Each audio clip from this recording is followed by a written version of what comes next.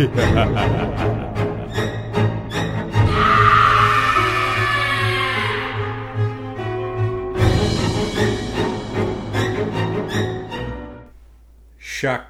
7th, Brett. We're back. We're back. Jason's back too. All right, so we gushed quite a bit yesterday about Friday the 13th 6 and how it took like a new tone. It was kind of a comedy, great gory kills, didn't take itself too seriously, so you'd think the producers are like, boom, winning formula, let's keep this shit rolling. Well, you'd be wrong. So I think you know a bit about this. You probably know a lot more than I do. But they were attempting to make Freddy versus Jason at this time. Is that right?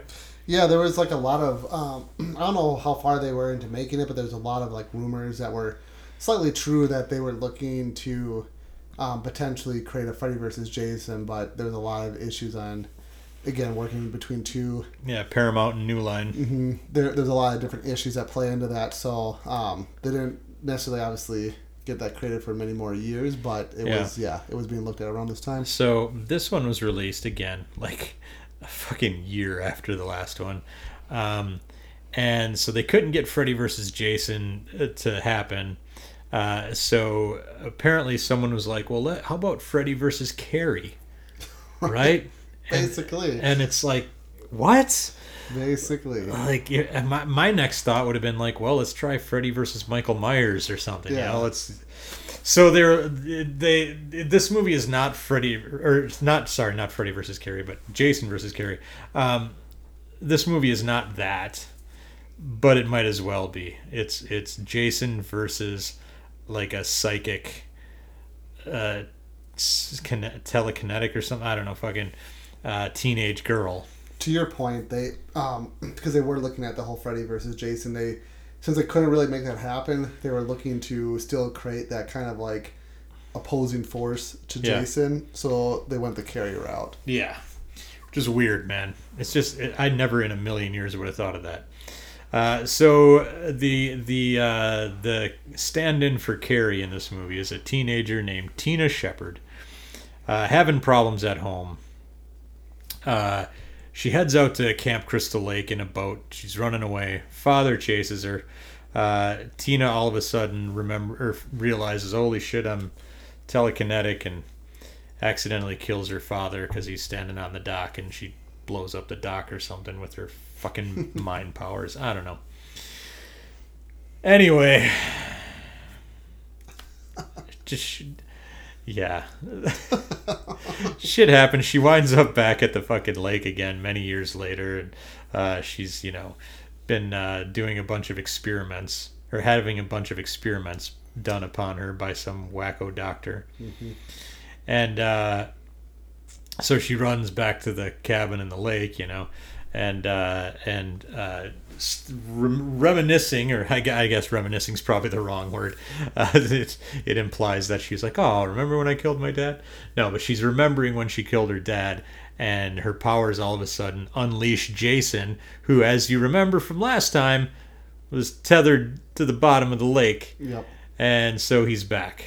I've always wondered about this scene because she goes out to the dock. So basically, this doctor that's he brings her up here because he thinks it'll be a way for her to, like, she's having obviously a lot of different inner turmoil. Yeah. And he says, and I'm doing quotations so everybody knows, but he says that he's bringing her up there to kind of help her, like, kind of get over some of the stuff from her past. But what he's really doing is he is trying to exploit her for her what do you call it, psychic energies, or however you want to phrase it. Yeah. But at one point, she goes to the lake, and all this, and I can't remember the scene that happened before that, but she's upset, and she just is staring at the lake, and all of a sudden she's kind of angry, and the lake is like bubbling, and apparently that's supposed to be her taking her anger out on the lake. Yeah. But what it really does is it gives Jason a little tickle, and he wakes up. And now he's back from her angry psychic, tantrum, if you want to call it that. Yeah. So from there on, the normal shit happens. There's a group of teenagers having a party, with your typical cast of wacky characters. There's the preppy kid, there's the nerdy kid, there's the stoner kid, there's the sexy girl, the shy girl, the snobby girl. You know, they're all there. All the stereotypes are there. They're having all sorts of weird, sexy drama, and fucking, you know, Jason kills them all one by one. One dude gets an axe to the face. That's pretty cool. Another chick gets killed with a sickle. Yep. You gotta appreciate that. Dude gets crushed with gets his skull crushed.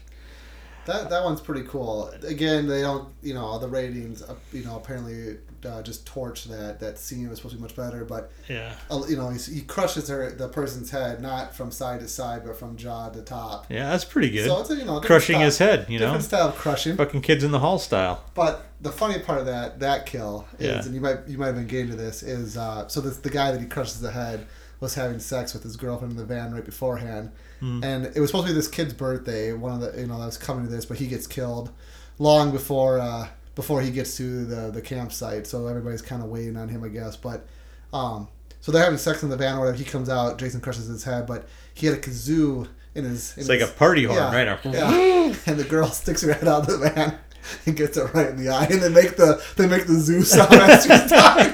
What a horrible way to go. So I was gonna say this might be the most creative kill in the whole movie, and probably the one that makes the movie like not a total loss. You know, this is the one where you're like, okay, that's pretty good. That's pretty good. She gets a party horn right in the eyeball. Anyway, shit goes down. You know, more people get killed. And Tina, our psychic or whatever the hell she is, she you know, breaks Jason's mask with her mind, and you know, this part is really fucking dumb. How he dies. Oh, Jason. Yeah, how he's defeated. Yeah. So going back to the top of the movie, you'll recall that Tina killed her father by, you know, mentally blowing up the dock underneath him, and he drowned or something. Well, apparently her father's been down there this whole time. Because I don't know, I guess Camp Crystal Lake is got these magic fucking powers or whatever. And Jason is dragged down to the bottom of the lake by Tina's dead father, and chained and chained to the bottom of the lake again. Yeah, it's definitely, you know, not the ending that I think they should have gone with, but so fucking stupid. What's even worse about that ending, and I'll share some other fun facts about this movie as well, but there was a producer, so the executive producer of this movie is, you know, one of the executive producers or producers that have been part of the whole Friday the 13th franchise from the beginning. Really great, you know, guy, good supporter of the franchise, all that kind of stuff, but he wasn't necessarily as involved, so he had this other producer too that, you know, kind of was part of his staff that helped him out with some other films. And apparently she was not really big in horror or understand horror. Yeah. And what do you call it? She, you know, was just kind of, I guess, a pill to work with, especially with the director and all that. But one thing is she never wanted Jason to necessarily be seen without his mask, because she just thought, she didn't get it. She, you know, she thought that his look was, I guess, foolish. He looked like a frog or something like that, they said. Yeah. But he actually looked really cool. That scene where the mask rips off is kind of cool, and his like design is like, you know, kind of freakish or whatever. So it's good that the director apparently went against her will and did that. But she won in the fact of this dad scene, and this is the part that really sucks, because you know, again, you would just look at her and be like, even if you're not a horror fan, how does this not make sense? But in that scene where the dad pops out of the lake, he literally looks exactly like he looked when he started the movie, with just some mud on his face. Apparently, this is several years later too. Right. Apparently, originally, and they have footage of this, he actually had makeup and design to make him look more dead, zombie-like, like he's been in the water forever. But this producer, for some reason, didn't like the way it looked. Shot down, and she won this one, and they made it look, which again is like, you know, you don't have to be a horror fan to think like, if this guy's been in the lake for quite some time, he wouldn't pop up looking just all normal. So just a little dirty. Yeah. So even if they did the ending, when he looked more decayed, it might have made a little bit more sense, but it looked even worse when you see a guy who looks as like young as heck with just some mud on his face come out of the lake and drag Jason down. So it's just really sad that that's the way that movie ended. It's fucked up, man. So this movie, 2.8 million budget, only made 19.1 million. So still, good healthy profit, but you can kind of see the trajectory going down here on what they're making. It didn't cost as much as 3, but it also, or as 6, but it also did not make as much as 6, if I'm remembering correctly. It made right around the same. Yeah, same ballpark. Yeah. Right around the same, but cost a little less to make. So, all right. What are you gonna rate this one, buddy boy? Well, Part 7, The New Blood. Here's a couple things before I rate it. One is the design of Jason is pretty sick. This is Kane Hodder's first appearance. I was just about to say that. Yeah. And a lot of people who are Friday the 13th fans, arguably probably the best Jason actor is Kane Hodder. He is one of the most recognized actors. He, at this point, is the only actor that's ever, and spoiler alert, has played multiple Jason roles. Yeah. So he did a really great job, and I will say the Jason acting is really great in this movie. Yeah. The way that Kane Hodder plays Jason, great. The design of Jason in this movie is great. His clothes are all like kind of shredded because he's been in the water forever. His face, his mask is like kind of broken off because in part 6, at the very end when he's underwater, what do you call it? The character that's trying to get away from him used the boat motor to kind of bash his kind of skull and whatever, and it broke part of the mask, which they brought into this movie.